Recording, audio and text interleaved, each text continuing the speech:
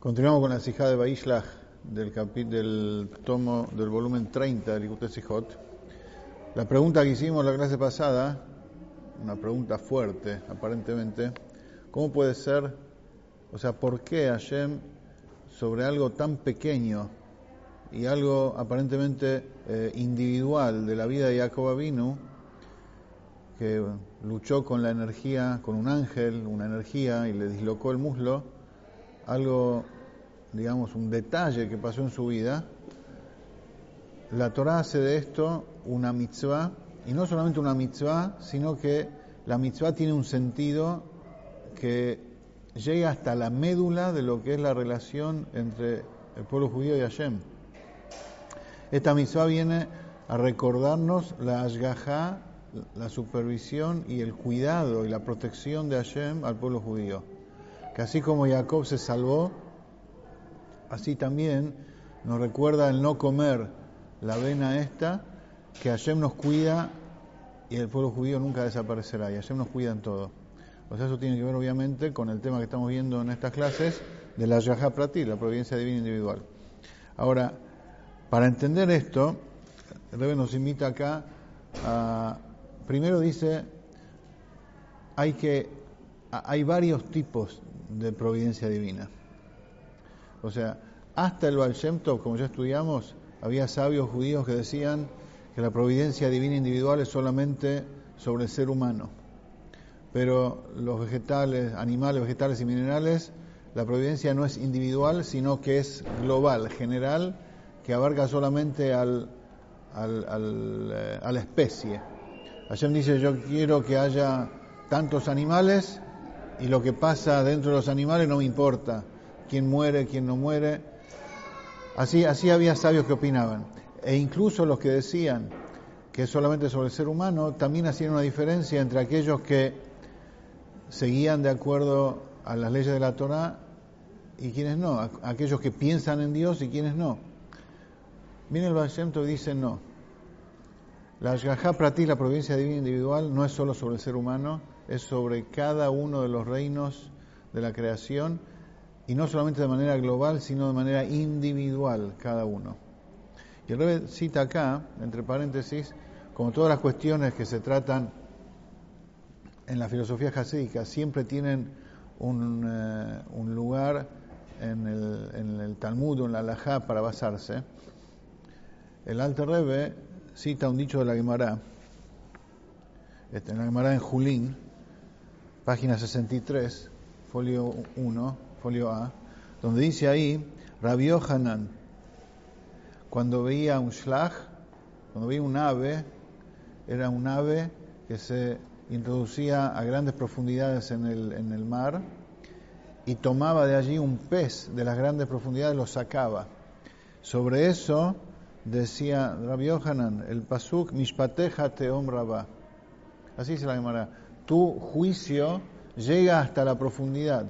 Dice el Alter Rebbe, de acá hay una evidencia clara. El juicio de Hashem, dice Rabbi Yohanan, llega hasta la profundidad, hasta el abismo, Tehom Rabá, hasta el gran abismo, que el ave esta se introduce en la profundidad del mar hasta que no se sabe cuántos metros se metía, impresionante, y sacaba de allí un ave. Y eso es Mishpateja. El juicio de Hashem, Mishpateja, tu juicio llega hasta el profundo de los abismos. Vemos de acá claramente que la Gemara dice, Rabbi Yohanan dice en la Gemara, que nada es casual.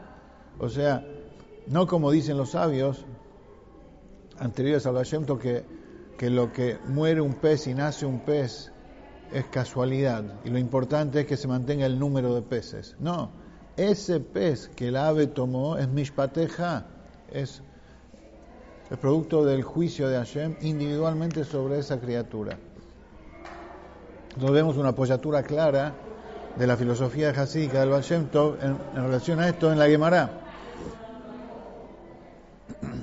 Y no solo eso, no solo que cada detalle está, controlado directamente por Hashem y no es casual, sino que cada cosa tiene que ver con el plan maestro global de la creación. Que la creación es todo un engranaje de pequeños y grandes, en donde todo, absolutamente todo, tiene que ver e influye con el propósito final de la creación, que es la llegada, que es hacer este mundo una morada para Hashem, con la llegada del Mashiach. Y acá, otro paréntesis, el Rebbe trae un ejemplo muy práctico. Dice, vemos en una casa, ¿quién es la encargada de la casa? La mujer. Una mujer organizada, por lo general todas son organizadas, en su casa por lo menos, ¿sí? Y fuera de la casa también, sabe exactamente dónde está cada cosa. Dónde está el tenedor, dónde está la servilleta, dónde están los vasos, dónde está la ropa de este chico, dónde está la ropa de la edad del otro chico, dónde están los artículos de limpieza. Ella sabe perfectamente, no se le escapa nada, hasta el más mínimo detalle, sabe dónde está cada cosa. Y no solamente que sabe hasta el detalle, sino que la ubicación de cada cosa tiene que ver con la organización general de la casa.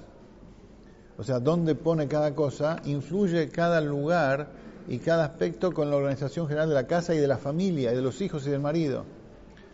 Entonces, si es así en un ser humano, dice el Rebbe, con mucha más razón, es en Akadosh Baruj Hu, que organiza su gran casa. O sea, que no es nada obra de la casualidad, y todo tiene que ver con el objetivo y el propósito a donde él quiere llegar.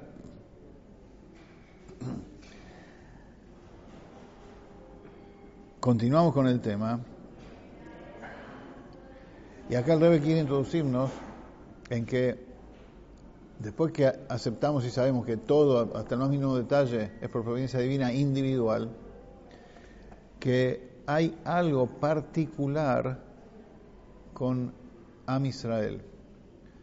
Am Israel, el pueblo judío, antes de que fuera entregada la Torá, Hashem le dijo a Moshe Rabbeinu, decirle a ellos que son Am Segulá, un pueblo especial, un pueblo elegido.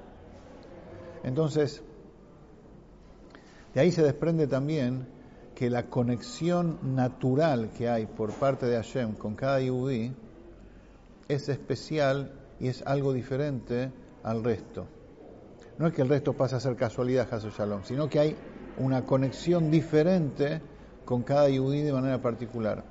Vemos en los versículos, por ejemplo, que en relación a la supervisión de Hashem, un versículo dice, Ein Hashem el Yereab, el ojo de Hashem a los que le temen. Otro dice, Eine Hashem el Tzadikim, los ojos de Hashem miran a los Tzadikim, a los hombres justos. Vemos que hay diferentes formas como Hashem se relaciona. Dice, a los que le temen, dice Ein Hashem, el ojo. A los Tzadikim, a los hombres justos que no tienen instinto del mal, dice Eine Hashem, los ojos de Hashem. Vemos acá claramente que hay cierta diferencia cómo Hashem se relaciona con cada uno de acuerdo al grado de cercanía que tiene cada uno y que Hashem le proporcionó a cada uno un grado de cercanía diferente. Entonces, no es solamente en la particularidad de la ashgajá, de la supervisión, porque en eso todos somos iguales, sino en la forma como Hashem se acerca a cada uno. Hay diferencia entre los Yehudim mismos, entre los que le temen a él, entre los que no le temen a él, entre los tzadikim, entre los que no son tzadikim, y entre la globalidad de Am Israel y el resto de los seres humanos. Incluso con relación a aquellos seres humanos que sí le temen a Hashem. O sea, así como dentro de Am Israel hay diferencia, también hay diferencia entre Am Israel y el resto. ¿Por qué? Porque la cercanía, la conexión, la conciencia de la presencia de Hashem en cada uno es diferente. Continuamos la próxima.